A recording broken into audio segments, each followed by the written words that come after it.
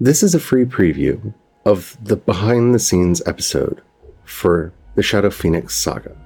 If you would like to hear the entire episode, please go to projectshadow.com and subscribe.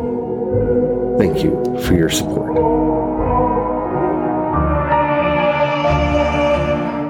Welcome to the Shadow Phoenix Saga by C. E. Dorset. Book 0.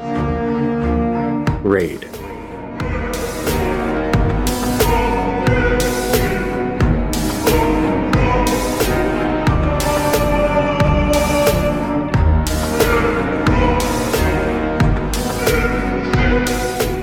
Welcome to the Raid Chapter 1 Offer of Gain Behind the Scenes podcast. My name is Charlie. You might have seen my name on the cover of the book as C. Dorset, and I am a non-binary sci-fi fantasy writer, and I am here to talk to you about this first chapter of the first book in the Shadow Phoenix Saga.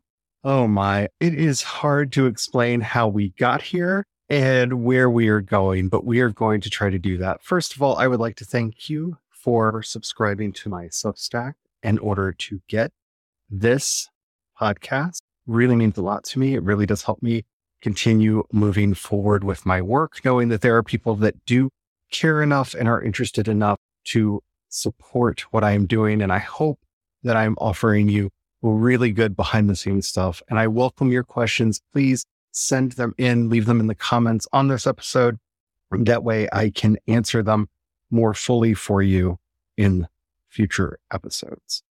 Alrighty, so where do we begin? Let's start with the Shadow Phoenix Saga Raid. This book is not one of the ones that came to me in a dream.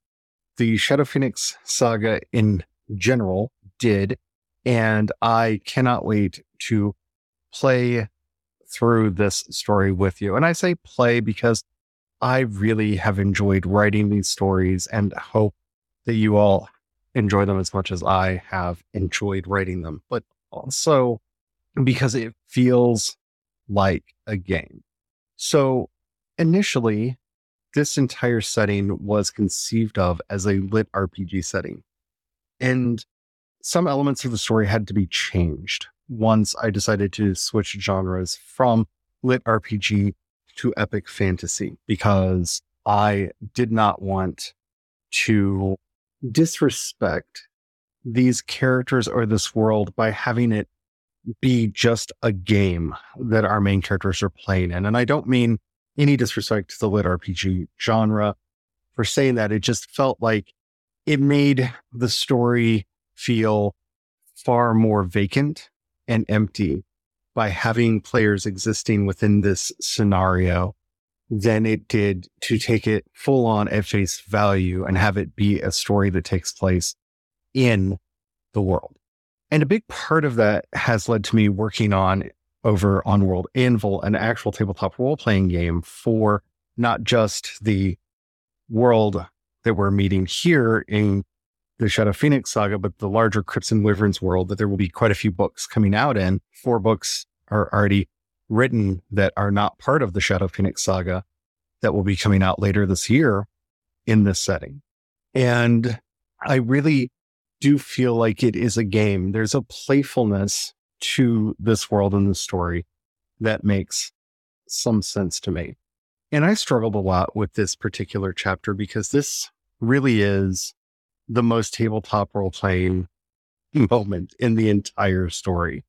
And I mean that even going forward into the following books, it doesn't get any more tabletop role-playing than what we're getting right here, in that we have our main character, just our main character for this scene. Our POV character may meet with the quest giver and then have to go back and convince the rest of the crew that they should go on the quest.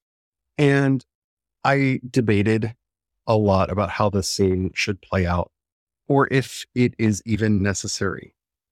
And what I came to was, this is such a great introduction to May and who she is and how she came to be in the position that she's in.